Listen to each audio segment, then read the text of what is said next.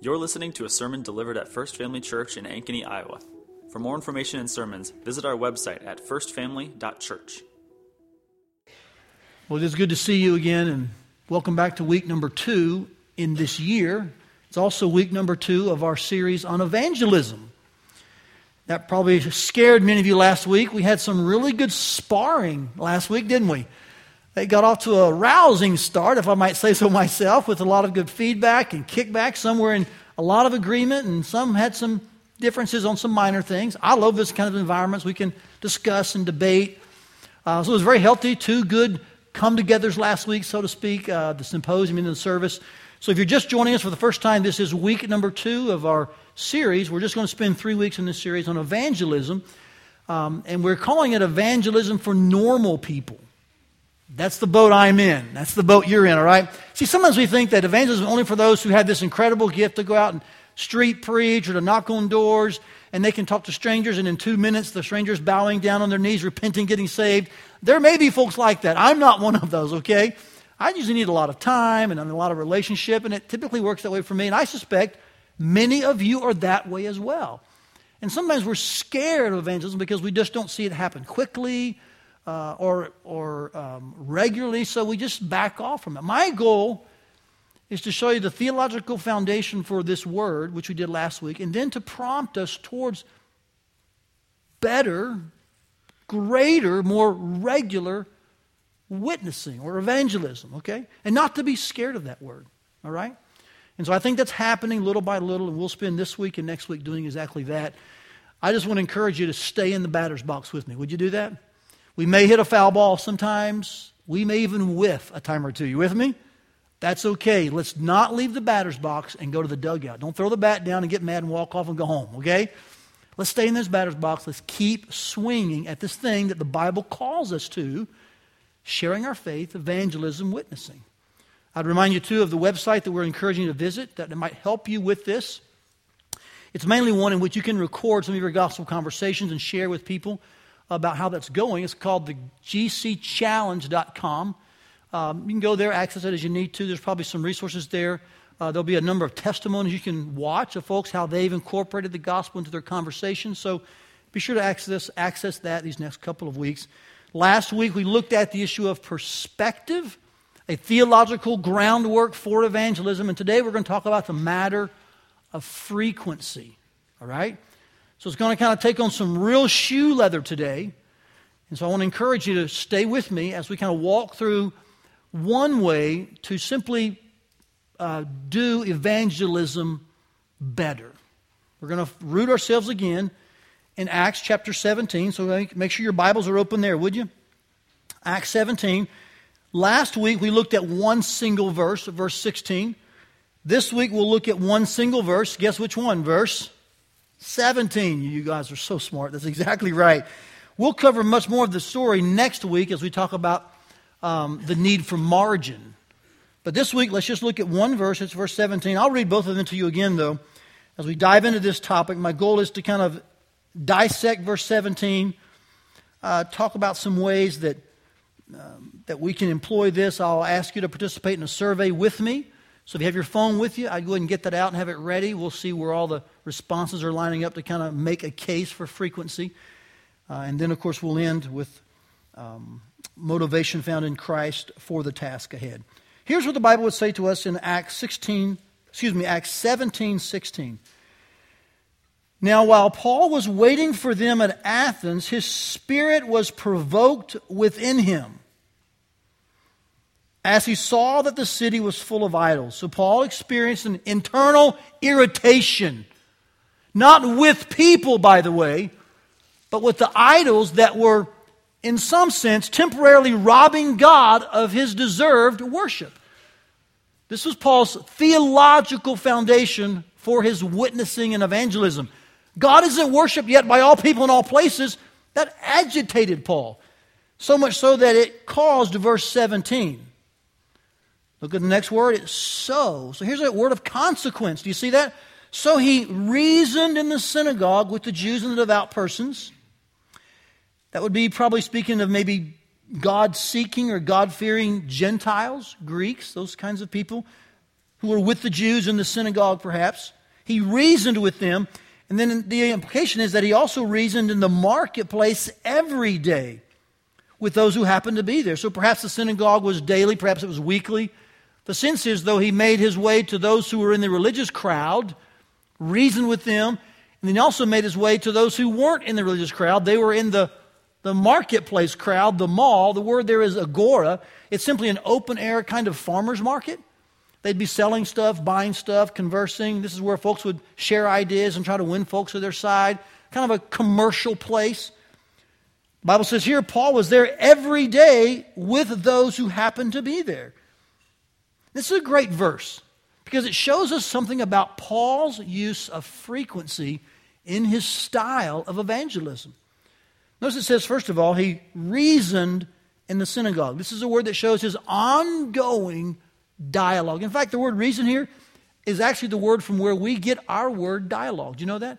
You could easily and literally say Paul dialogued, or you could say conversed. He had conversations in the synagogue with Jews and devout persons, God-fearing Gentiles, God-seeking Gentiles. Then it says, in the marketplace every day. So he had this verbal kind of frequency. He's reasoning, conversing back and forth with people. But he did this every day in the marketplace with those who happened to be there. So he had conversation as well in places that God would just bring people into his path. Now I say it to you that way because I want you to notice a word in this text. It says in the marketplace he was there every day. That's kind of a visual frequency, isn't it? In the synagogue it was verbal frequency. I'm going to converse and dialogue with you, but I'm going to go to the marketplace every day. I'm just going to show up there for those who happen to be there. That's actually one word in the original language. And I love this word because it's a combination of two words. The word by or with or alongside of. And then the word, watch this now, the word that sometimes can mean like chance or maybe. Now we know that with God there are no chances, correct? There are no accidents. There's no coincidences. No one here this morning is accidentally here and you caught God by surprise, all right? But the writer here uses this word to indicate something to us. That Paul would intentionally go to the marketplace every day to see who God would bring across his path. And to them, it seems like, oh, I just happened to be here and run into you. What do you know, Paul? But it really wasn't happenstance or chance, was it? But I think it's neat how he uses that word to describe to us Paul's frequency, both in the synagogue and in the marketplace. He was always showing up and he was always speaking up. Paul employed frequency as one of the ways he shared the gospel a lot. This is the point of verse 17, the issue of frequency, the matter of frequency. And we see two types, just to review again for you briefly. We see visual frequency every day in the marketplace, and we see verbal frequency. He reasoned, he conversed regularly with those in both those places. Now, let me push pause for a minute and explain to you about what he reasoned. This is very important. I'll push pause maybe 2 or 3 times today to kind of address issues on the side. Here's the first one. What did Paul reason about? I do this for the sake of those who are here this morning who may not know where you stand with God. Or perhaps those who aren't sure, what is it I talk about? Paul reasoned about, as you'll see as the chapter unfolds, Paul reasoned about how Christ had died and was buried and had been raised from the dead. And the one that they knew as Jesus was actually the Christ. So that's what he was reasoning about. We would call that, in 6 letters, the Gospel. Say it with me. It's actually the good news of Jesus Christ. That he came, he lived, he died, he rose again, and forgiveness can be found in his name. That's how we're made right with God. That's what Paul reasoned about. So, here's my point in that pause. Listen very carefully. Perhaps you think you've stumbled in here today. Perhaps you think, I accidentally went to church. Now, I know you didn't accidentally, but perhaps you're like, I just got up and I thought, man, I need to go to church. And I saw that warehouse down the street. I'll just go there. In some way, you're thinking you just kind of stumbled here. But you know what? You really didn't. You're here by design, on purpose, so that you could converse. And in this case, much of a one-way conversation so far. You could hear and converse about what matters most, and that is the good news of Jesus Christ, that Jesus Christ was a real person in the flesh, but he was really God, never sinned, was perfect, and as such, he is able then to die for us and take our sins upon himself. That's so much better than you taking your sins upon yourself. Because if you take your sins upon yourself, then it's hell eternally. That's how we'll pay for our sins. But because Christ was God, he paid the wrath that God had against sin in his own body by sacrificing himself on the cross. And because he was perfect, he took our sin, became the sacrifice for it. God saw that, declared sin covered, paid for all who would believe. That's the news I really want to share with you today. We're going to talk more about how to witness. We'll cover our series, yes. But I just thought it was important to take a pause and share with you. What did Paul reason about? He reasoned about what really matters most. How people can have their sins forgiven and be right with God. And it's through a person named Jesus Christ. It's not through what Cynthia was talking about and her own efforts and her work trying to be good. God brought her to the place where she realized it's all about what Jesus has already done for me. And God may be doing that this morning in this room. He may be bringing some of you to the end of yourself, to high levels of frustration with your own efforts, so that you would finally see, wow, it's not about anything I've done. It's about everything that Christ has done for me. If that's you this morning, I would ask you to listen carefully, consider the facts, and to believe in the name of the Lord Jesus Christ. So that's what he was reasoning with him about. He did that by showing up every day and by speaking up. So let's make a couple of observations. Frequency is showing up and speaking up. And that's one of the ways we evangelize. Now, here's what you should be asking. Well, Todd, is that just one instance in the Bible where Paul did that? It's kind of a special case. And so now you're going to say that we should do this all the time? You're going to pull one isolated incident and kind of lay it on us and make us all feel like guilty and convicted. Are you doing that, Todd? That's a good question. I asked myself that in the last few weeks. What does this mean for us? What kind of textual groundwork and framework does this give in our series on evangelism? Should we guilt people with this? Or is it truly a one-off kind of thing and we just need to say, hey, Paul did it, but it's not required of us? That's a good question, right? You should be nodding like this. Like, that's a really good question, yeah. So I went back and I asked myself, did Paul employ frequency throughout his ministry, in his life? And did he expect frequency from the churches that he planted? Kind of like a little research paper here, right? So here's the answer to the first question in this screen right here. Here's a number of verses. This would be a sampling of verses from Paul's ministry, we would call it his missionary journeys, in which he, in different places, employed frequency in his efforts at evangelism and witnessing. Notice here, I'll just kind of run through this quickly with you. Beginning in Iconium in Acts 14, the Bible says he was there for a long time. In Philippi, he was there for some days. In Thessalonica, he was there for 3 weeks. In Corinth, every Sabbath, plus a year and 6 months. In Corinth, he was there many days. In Ephesus, which, by the way, he was there a total of about 3 years, but it's listed as 3 months in the synagogue specifically. And then daily, he would reason in the hall of Tyrannus. This is a sampling of Paul's ministry pattern. What's this? Go into a place, establish some credibility, and frequent those places a lot in order to have verbal conversations about the Lord. You see, we have this impression just through the New Testament writings, and I think it's because we don't know a lot about Paul's ministry. We have this impression he was kind of a quick strike dude. Man, I'll go into a city, bam, with the gospel, you all should feel really convicted, get saved, I'm out of here. Like Paul's kind of this, a lightning bolt kind of guy. When in actuality, if you just read what's written, you actually would find what I think is true, that Paul actually was somewhat of a relational person and stayed in places some length of time in order to build credibility and to establish frequency. Paul really wasn't as quick strike as we think. We just have these things listed quickly because the point of the passage is not Paul's journeys. It's the gospel.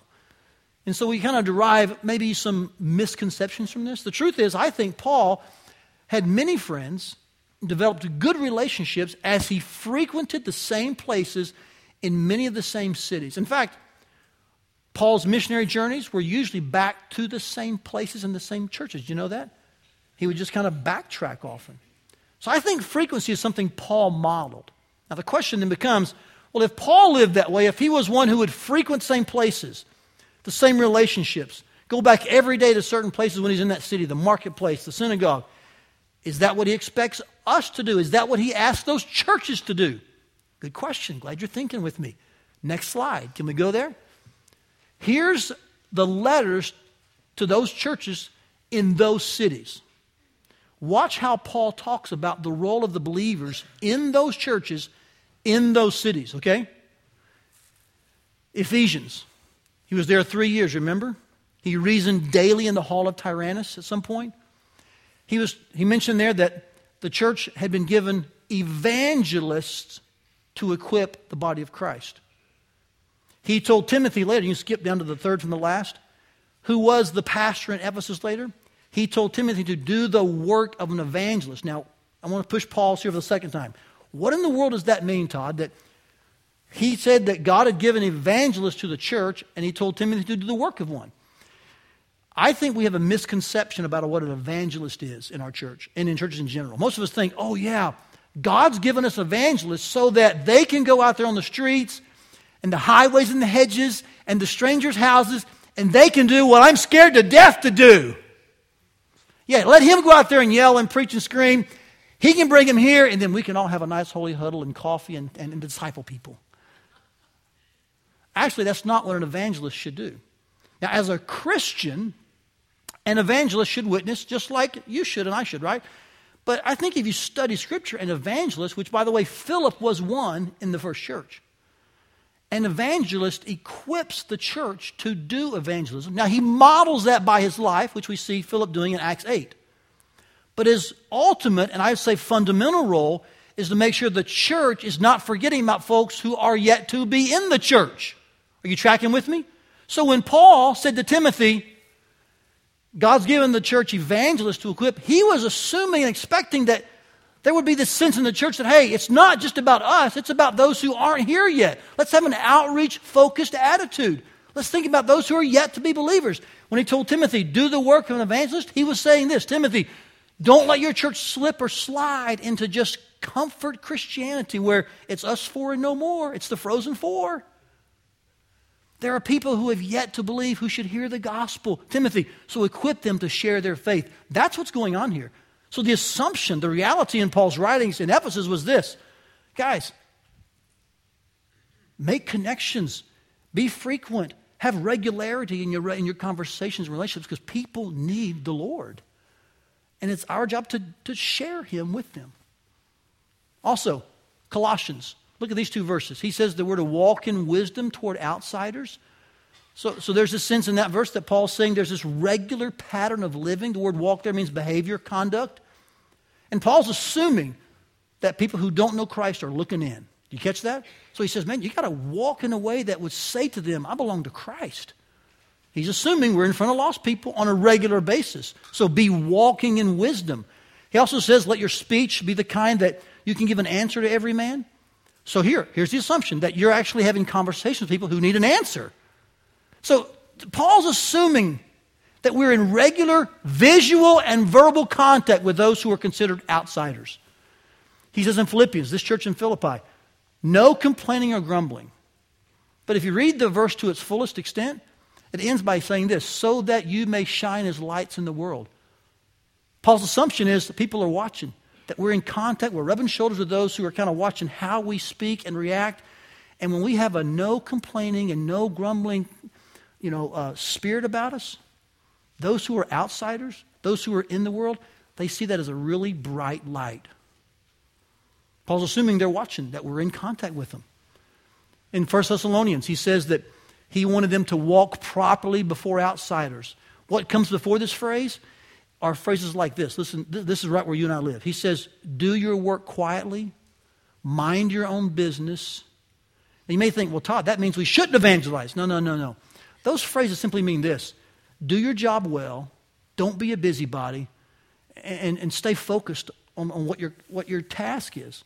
Earn a living, pay your bills, be the right kind of citizen, because that's what people will look at. when they're finding out, can I trust that person? Are they credible? The assumption again, the mandate, the written clarity is this. We're rubbing shoulders with folks who are watching us. We're talking with folks who aren't believers yet. It's just so clear to me. In all of his letters to these churches that he was frequenting, he expected them to be frequent with those who weren't yet saved. And the last two, I want to push pause for the third time here and explain to you these two verses in which Paul said, we persuade others and we implore you. What's he basing this on? This third pause involves the concept of what I call ambassadorship. In this chapter, 2 Corinthians 5, verses 11 and 20, Paul speaks of our role as an ambassador, and he says we should implore with people to be reconciled to God. In fact, he says that we should be persuading others. So what gives us the right? Why can we just go to strangers, in one sense? Why do we initiate conversations, and why do we develop friendships in order to say, hey, be reconciled to God? We implore you, trust Christ. Why do we do that? Because we are, watch this, ambassadors. Which means we are from another country. You're like, yeah, you sure are sometimes. We're from another country, living in a foreign land, and we're speaking and doing what the king says. We don't set the agenda. And this needs to settle on you a little bit. It needs to rattle your cage a tad. Most of us, it seems at least, that we struggle living as an ambassador. We want to live as the king with Jesus as the consultant. But the truth is, we are here for his business. We're only here for a limited time. This is not our home. We're citizens of heaven, Paul said in Ephesians. And so while we're here, the church is like the embassy. We get our training, we get our equipping, we get our fellowship, our protection, our safety here, yes. But then we're also representing the king to those who aren't part of the other land yet. That's an ambassador's job. So when I show up among those who are part of this current world system, and I speak up, guess whose agenda I represent? Not my own. I represent the King of heaven. So that determines and filters and affects what I say and how I act. And that's not hard to grasp if you just realize I'm an ambassador. I don't make the call. God is king. He's made the call. He's put me here. He's sovereignly placed me in the exact place I'm at. He has set boundaries, determined locations. That's what Acts 17 says. So God, while I'm here as an ambassador, I'm all into your agenda. And you know what that agenda is? To frequently rub shoulders and have conversations with those who are yet in the king, who are yet to be in the kingdom of God. It was modeled in Paul's life, Acts 17. It was really mandated in his writings. So I would say to you that the large body of Scripture that comes out of this one single verse, Acts 17:17, is one example of that. The large body of Scripture shows me something. Paul modeled frequency. He urged frequency. He even assumed frequency. I'll show it to you on the slide. You can kind of have it for you and see it really clearly. This is what Paul really kind of shot for. This is what he aimed for. And here's why. Because he knew evangelism was a matter, say it with me, of showing up and speaking up. Now, I want to address something here that perhaps you're thinking, and I know I was thinking about as well. Todd, if it's a matter of frequency, if that's how we kind of move along in our evangelism, we show up a lot, we speak up a lot, how does that work, when I meet people? Like, I meet some who are strangers, I meet some who are friends. Like, how do I know what to do in that case? I just want to kind of show you something that's helped me a lot. God has put people in your life on what I would call a continuum of relationship, okay? I'll show it to you kind of like a timeline. On one end, you have strangers. And there are those who are good at what I've heard described as stranger evangelism. There are others who cannot imagine speaking to a stranger in 10 minutes about the gospel. It would freak them out, right? They have to have somewhat of a friendship started. Thus, you have friendship evangelism. Now, last week, I may not have been as clear as I wished I would have been. Some of you may have thought I was against completely stranger evangelism. I'm not.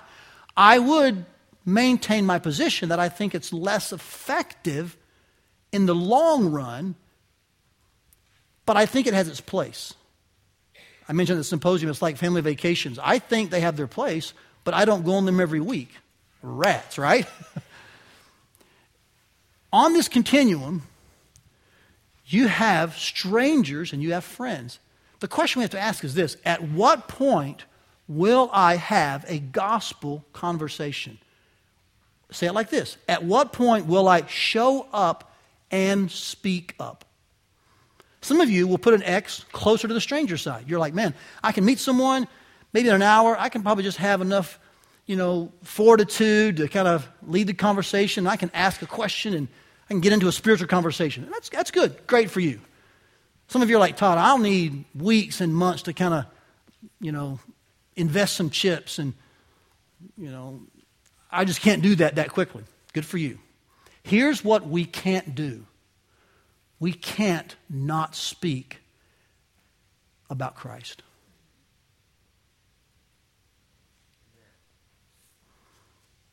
We can't say, hey, I'm taking all the X's off the board. I'm not talking. We don't have that option. And I think the large body of evidence from Paul's model and the large body of evidence from Paul's writings, inspired by the Holy Spirit, would show us, you know what? Yeah, that's true. At some point, evangelism means we show up and we speak up. My contention, I wouldn't say my contention, my proposal, my aim this morning is to say this to you, that frequency is how we stay on this continuum and move towards that very conversation. As God brings someone into your life, they think they just happen to be there, right? They're there by design, divine intervention. Then you start thinking, when can I have a talk about what matters most? And so frequency enables this to happen. The courage to revisit places and topics, showing up and speaking up for the purpose of something far more important than perhaps what you're eating or where you're going. That's the idea of frequency. On this continuum, as you are frequenting the same relationships and the same places, what I've discovered is then evangelism happens, which I defined as a natural conversation about supernatural conversion. Now, the definition assumes a lost person, okay? So if you're thinking, well, Todd, I can do that with my spouse who's born again. Okay, technically you're right, but back off a bit. The assumption is a lost person, okay? But assuming a lost person is in the mix, guess what? If you'll stay on this continuum through frequency, you at some point will have a natural conversation about supernatural conversion because you've been frequenting that person or that place enough to have conversations about what matters most. This is one of the ways for me that evangelism has kind of become intentional, and yet it fits my normal lifestyle. I just become a frequenter of places and people for the purpose of sowing as much seed as possible. So this leads us to principle number 2. Remember, number 1 last week was see first, share second, right? We laid a theological foundation for it. Principle, Acts 17:16. See first, share second. Here's principle number 2 now from Acts 17:17. It's an ongoing conversation, not just a one-time presentation. You catching that? Key word there is probably going to be the word just. I don't want to make any more enemies here. I'm not anti one-time presenters. There are moments, strangers cross our path, God opens the door, and we had to have the courage to step across the line and just give the gospel. Amen. But by and large, over the course of your life, those will be less in number, and I think typically less effective than establishing some kind of relationship and having an ongoing conversation by frequenting the places they're at or that relationship or location in order to build relationship and share the gospel. So it's an ongoing conversation, not just a one-time presentation. let me show you that understanding that is not as difficult. It's not as difficult to put this into your life as you may think. Because you're hearing this, you're like, okay, I've made a strong case for frequency. Biblically, practically, you're like, okay, I get that, but Todd, I mean, is that a change that I can even make? Is that a hurdle too high for me to jump? I think most of you have frequency built in lots of ways. You're not even aware of it, perhaps. Let me show what I mean. I asked you 3 questions beginning yesterday morning. So if you have your phone, this is the time to use that. Some of you have already answered. That's great. You can answer right now. This will go through noon. But I want you to see how much frequency is already a part of your life. All I'm asking you to do is utilize that in a better way, perhaps. Here's the first question we asked on our survey. During the course of a week, it wouldn't be surprising for me to eat at the same restaurant more than once, whether drive-through or eat in. Now, I admit to you that question's not worded well, because the real answer you want to give is no, it wouldn't be surprising, meaning I go to the same place more than once. But a lot of folks I heard checked yes, thinking, yes, I go to the same place more than once. But the question was, it wouldn't be surprising. I don't know why I worded that way. That was dumb. Forgive me. I should have just said I go to the same place more than once, right? But look at this. Look at these metrics. About 60% of the respondents actually visit the same restaurant more than once in the course of a week. Okay, that's some frequency, isn't it? Question 2 dealt with how we exercise, or I should say where we exercise. During the course of a week, it's routine for me to exercise at the same place more than once, and you can see the options there.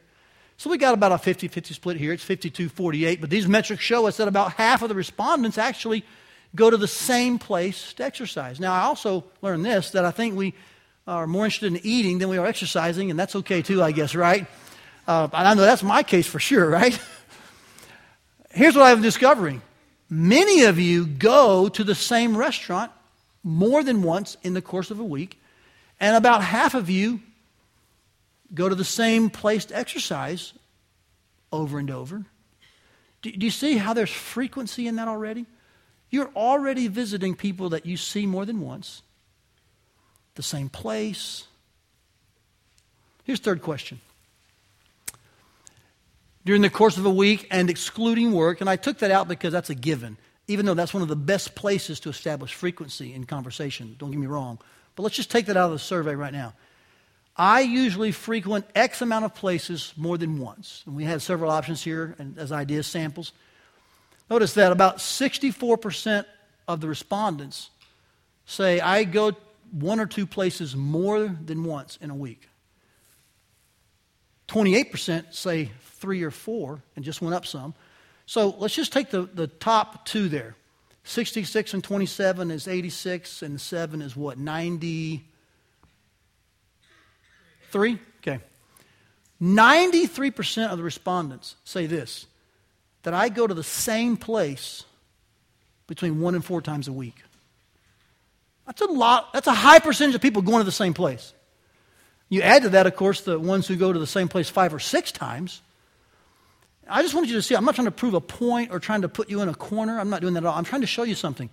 That just in your natural answers, guess what? You actually are frequenting places. You have some frequency in your life already. In your eating, in your exercise, in your banking.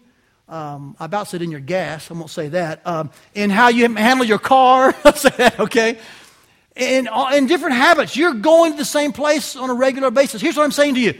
So as you do that, just be willing now, since you're showing up, to ask, where can I speak up?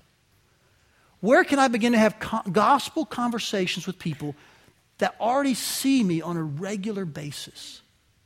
You see, I tend to think what we do is we kind of get into a habit of frequenting places, and because we're busy and we don't have a lot of margin, I'll address that next week, we don't have much margin, we just don't talk to people. And I think this is one of the areas that we need to improve on. I think we've got the frequency built in already. The problem is the verbal frequency needs to be raised and elevated. We need to start looking for opportunities in which we can cross the pain line and reason with people. Dialogue with them. converse with them. About what? About really what matters most. Who is Jesus? What has he done? Is that's how I'm forgiven of my sins? That does take time. On that continuum, you're going to need to probably be up towards the friend level. I'm just asking you to be willing to put an X on the line at some point. Open your mouth and start the conversation. What I've discovered is typically those conversations, they go for a period of time. I never get one in the first time. Did you know that? I'll just be real frank with you and transparent and vulnerable. Mine are always needing 2 or 3 or 4 opportunities. Sometimes they end up at our house. Sometimes it's just maybe they'll take their lunch break and we'll send out a lunch break. There's a number of ways. But I'm never able to give the whole thing at one spill because I'm asking about them. We're just kind of conversing. But if I go back, if I repeat, if I'm frequenting that person in that place, over time, we finally get to talk about really what matters most. Do they know Jesus? Because I'm convinced somebody near me needs Jesus. Do you know that? And I'm convinced somebody near you needs Jesus. And one of the best ways that normal people can be intentional in evangelism is by agreeing and committing to simply showing up and speaking up, adopting the principle of frequency. Are you tracking so far with me? Is it making sense a little bit? Can I provide you with a couple of tips for this, each one, and then we'll be done? Because I think we can all agree we've got frequency built in. We see it in the Bible. But how do I take that leap to where I'm kind of living some of this out? A couple of suggestions for you, maybe some action points, Todd's tips, whatever you want to call it. Regarding verbal frequency, here's what I'd say to you. First of all, listen for pain or passion points in every conversation. And my recommendation is this. When the pain or passion point comes up in the talk, that's probably a signal that you can step across the pain line without a lot of hostility back. You may not get a ton of hunger. You don't know yet. Remember, we don't know what the response is on this side of the pain line. But when God opens the door and someone shares something that's really important to them on either end of the spectrum, something really hurtful or something that really just gets them jazzed, those are really good opportunities where the door is usually wide open. I would say the shores are very close, and so the bridge is not to be very long, to step over the pain line and ask another open-ended question. For instance, someone shares about a pain in their past. You may say, I didn't know that. Can you tell me more? What happened? It's not a yes or no deal. They're going to tell you more. And more than likely, in everyone's pain, you'll have a good opportunity to share the truth about how all of us are rescued from our brokenness. Because you know what? You've got pain too. You've got situations at times where it just didn't go like you thought. And it hurt deeply, didn't it? Now, you don't want to hijack the conversation and say, man, I got hurt too. Listen to me for a while. No, have a ping pong match. This is just good conversation skills you teach your kids. When someone hits you the ping pong ball, then you maybe say a word or two, but then you send it back with a question. Hint, hint. And their goal is to kind of talk and then send it back with a question. That's your goal. So ask open-ended questions, especially in the moments when they're sharing about their pain or passion. This is what moves people from being strangers to friends, by the way. So how is the line move on the continuum? It's through these kinds of conversations.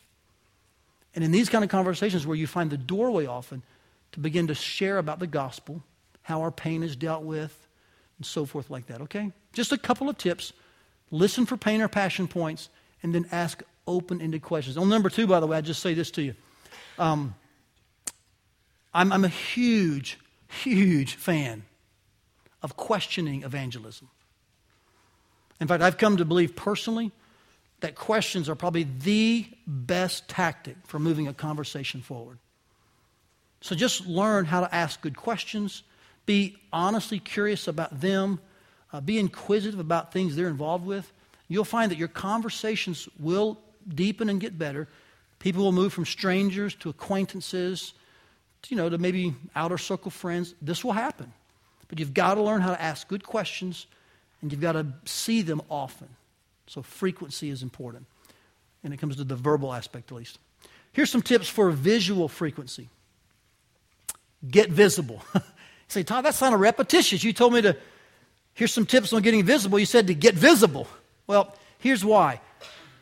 A lot of people in our culture, because of their lack of margin in their life, and because they are so extremely busy, and because in most families the kids run the show, and so they're running them to 1,000 different engagements and clubs and social events. They're trying to make sure that they have the image of a good parent.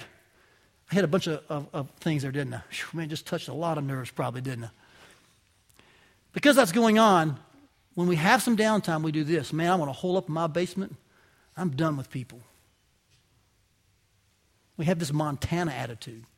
Either out of being tired from being busy, or we don't like the culture. We hate the way it's going. So you know what? I'm not getting involved in that. I feel so contaminated. I'm not going there. I'm not doing that. I get that a little bit. But sometimes we can hole up so much. We can crawl inside our basement so much that we forget why we're here. And I just want to say to some of you, with all the pastoral compassion I can muster right now, get out a little bit. Go hang out with someone who doesn't know the Lord. It would do you a world of good to kind of get a sense for what some people are dealing with. In fact, can I just go ahead and tread on this thin ice while I'm on it? If you don't know any lost people, if you can't think of one single lost person by name, that's on you. That's nobody's fault. That's not the church's deal. That's not your spouse's deal. That's not your kids' schedule. That's on you. You've holed up too much. You've kind of Montana'd yourself and put your head down like, you know what? I just want to ask you to just get a little more visible. You are in the world, but you're not of it. But guess what? You are in it. Like it or not. There's a reason you're in it. To shine as a light for the real place you're a citizen of. So that kind of visibility will breed credibility. When you live out your faith in a place, in a situation, and they see you living principally, focusedly, it will breed credibility. We say this a lot. Visibility is credibility. So show up. And then we say this lastly. When you're showing up, then keep showing up. Be repeatable. Because routine is dependability. I've had several times where I didn't initiate the conversation because I kept showing up at a certain time on a regular basis. They'd say, man, you're back again? Boom, open door, let's have a talk. And so we just kind of start the conversation. So go to the same place to eat for weeks at a time. Our family does this. We're kind of like trend, like seasoned people. We just kind of go to Five Guys for a while, till that ground, try to see what the soil's like. If we're not getting anywhere, we'll go somewhere else. So Chipotle became it for a while. We go there 2 times a week, and we may try somewhere else. And it's just kind of what we are. We just want to kind of go to the same place over and over. Now, we're not the perfect model. I'm just saying to you, when you show up at the same time or at the same place, people will start asking questions, and sometimes that's a good way to begin to have a conversation and make an acquaintance, okay? So be repeatable, because routine is dependability. And never underestimate the power of routine. Routine is a great tool on the tool belt of evangelism. People ask questions, they get curious. This is true in the gym. Go to the same place. At some point, hey, I keep seeing you here every day. You've been here every day this week. You can begin to talk about them. Now, I admit to you, in some places, you're not willing to have a conversation because you're not really there for that reason. I kind of get that with you. We kind of want to just have our own space. The gym's one of those, right? You go there not to really talk to people, but to kind of get your job done, get your work done. You want to go back home. I ran into one of our members a few weeks ago. It was his first time. I didn't know that, but I thought it was him, and I wasn't sure. And I thought, do I speak? Do I not? And I think he saw me, and he wasn't sure. And, you look different when you're sweaty than when you're in church. Can we just say that, right?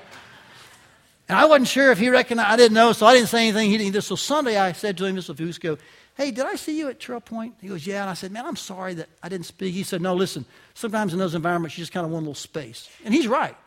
You don't want to be sitting around having, 15, 20 conversations while you're trying to get your work done, right? But by the same token, we've got to be willing to have our schedules and routines kind of interrupted. I'll say more next week about this. Interrupted for something far greater than just trying to stay somewhat fit. Are you with me? I mean, the real goal isn't, hey, back off, my fitness matters. No, your fitness doesn't matter as much as their eternal destiny. I can just tell you that, amen? So I kind of get what you're saying. I'm like you, we're just kind of normal. But the same token, when God does interrupt us in places, let's have the courage and the humility to say, hey, something bigger is happening here. That's what can occur when we're repeating, when we're frequent.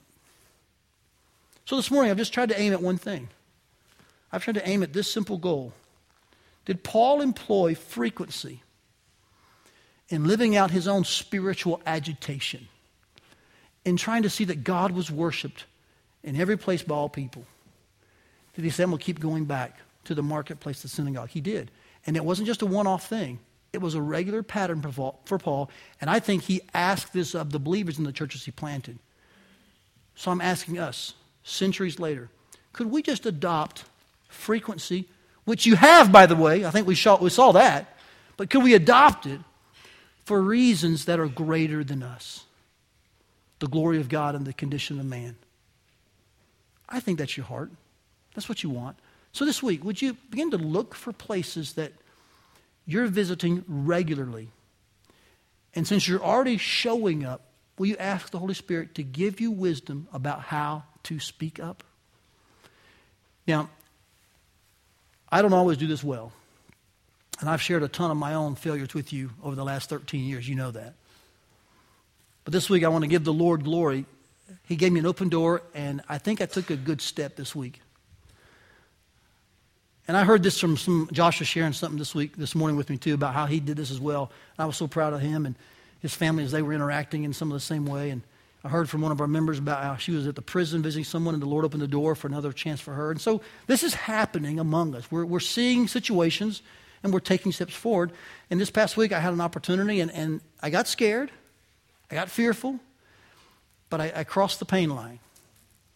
I'm just admitting to you, it's hard for me sometimes. It's easier to preach to you than to witness to one lost person. Did you know that? So I usually go to Trail Point in the morning. I like early mornings. And sometimes Julie goes with me early. Sometimes she'll go just a little later. But on this past week, we had some different schedules. And so we went in the afternoon one day. I forget what day it was, but we went about 4:30. And that place is just jacked up at 4:30, okay? I mean, it was so crowded. I see a lot of you there throughout the week. But I've never seen this many people there. So I say to Julie, man, we got to come in the afternoon. She goes, not me, dude, you know. And, I mean, she loves lost people like I do, but we're just different, okay? You get that, don't you? We're just different. She's like, oh, this is a lot of people. I'm like, yeah, where's the biggest crowd, you know? And we're just kind of laughing. And that's a good give and take, yin-yang kind of thing. And it makes for a good marriage, I can tell you that for sure. And so we're just kind of doing our thing. Some of it's together walking, and some of it's maybe with the weights. We're just kind of doing our thing. And she sees some of you there, I do. And on our way in that day to Trail Point, you know, you go through DMAC, and on the left, as you make the main entrance there off of Ankeny Boulevard, there's a bunch of fields that they've not done anything with yet. Well, that's where I used to assistant coach with one of Brooks' soccer teams. And so as we made that turn, I said to Julie, man, there's some good memories there, aren't there? Thinking about all those years of coaching her team with this other guy who was the main coach, and just all those years of parking there on Tuesday, Thursdays, unloading the equipment, you know, and you have those days, right? And she said to me, yeah, that was a few wrinkles ago, you know, kind of laughing. I said, yeah, that was a few good memories ago. We're just kind of chatting, and we mentioned the coach's name. We've known him for years. So we go to Trail Point. We get out, check in, we start our thing, and I'm kind of got my head down, just kind of focused on a couple things, and I look up, and there he is right in front of me. He's there that day. I'm like, oh. And he says, man, you're pretty focused. You weren't even saying hi. And I was like, oh, I hadn't seen you guys in years probably. And I wasn't really ready to talk, to be frank with you. Like, oh, yeah. And he says, well, I can tell you're focused. I'll talk to you later. And so I'm like, oh. And so I thought, that's crazy that we talked about him on the way in, and then he's here. And the Holy Spirit said, yeah, you should talk to him again. I'm like, yeah, I probably should, but I got a lot to do here. I need to run some. And I'm just starting to feel convicted, like, yeah, I probably should talk to him, but, man, I don't want to do that. I got nervous, okay? So I start jogging, and he was walking, and so I just passed him every few laps, you know, and I'd kind of wave, you know. And I'm feeling the whole time, I need to say something else to him. I need to maybe keep this going. And so the Holy Spirit's like, yeah, you should. You should thank him for just spending time with your kids, you know, mainly Brooke. Just investing so much time in helping you as the assistant coach, just He did a good job. So I said, okay, I'll do that. So I get through jogging, and he kind of gets through, and we're kind of in that main area. I'm like, this is the time to do that, but I don't know how to start, what to say. I just walk up to him. I'm having all these thoughts. You ever had those? Nod, please. Make me feel better. Work with me, church, right? I'm like, how do I start this? Can I just go to the church and preach at the people, right? So I go to him and say, I hadn't seen you in a while. I just wanted to tell you something. He goes, oh, yeah, we chatted. I said, listen, thanks for just years of letting me kind of coach with you, and you were good with our kids. You were a good coach. Oh, thanks. I appreciate that. You're welcome, he said. And I said, in fact, did you know that when we drove in here today, Julie, I mentioned your name because we looked at the fields over there. We thought about all those memories. And I said, and I think it's just like the Lord to kind of cross our paths and make me think of you, and then you're here. And I said, I just think that's kind of coincidental. I don't believe that theologically. Are you okay? But it made sense to talk about that in that environment. I said, so I just think it's neat that you're here. I just want to make sure I told you I appreciate you and the time you gave, and I'm glad the Lord gave me an opportunity to say thanks to you. That's all I said. I didn't have an invitation. I didn't have a moment of repentance, ask him to take a knee and, worship the king. I didn't do any of that, okay? I'm not saying you shouldn't have, but that wasn't the play right there. It was simply an opportunity to just sow some seed and give some indication about what I believed, what I was thankful for, and to have an ongoing conversation. To which, by the way, he gave me a new nickname as we left. He said, oh, yeah, he said, we had fun in those years, he said, and seeing you here tonight, and those years, he said, man, we agree we're going to call you Robo-Priest. So my new name now is Robo-Priest, in case you're wondering. So we laughed about that, and I said, well, I'm no Robo-Priest, and I said, I'm not even a priest. He said, oh, well, you're something like that, and we laughed, and so we just had a good talk, and that was it. That's all I did. But it was a step. Are you with me? And I think even more than just maybe getting the Lord's name in front of that situation, at least once this week, I crossed the pain line. That's not to brag. It's just to say, I wrote this book with you guys. I battled it. It's hard, isn't it? I think that situation was fueled in one way by frequency. Just go to the same place. You see the same people. And at some point, you can have a really good conversation. And if you keep having enough of those, God will just lead those to where it'll be about something that matters a lot more than soccer or running or jogging or banking or food, but about the gospel. Could we commit to having that kind of frequency that Paul modeled and mandated for what matters most? I trust this week we'll use every opportunity wisely for his glory. Let's pray. We hope you enjoyed today's sermon. For more messages, visit firstfamily.church/sermons. Thanks for listening.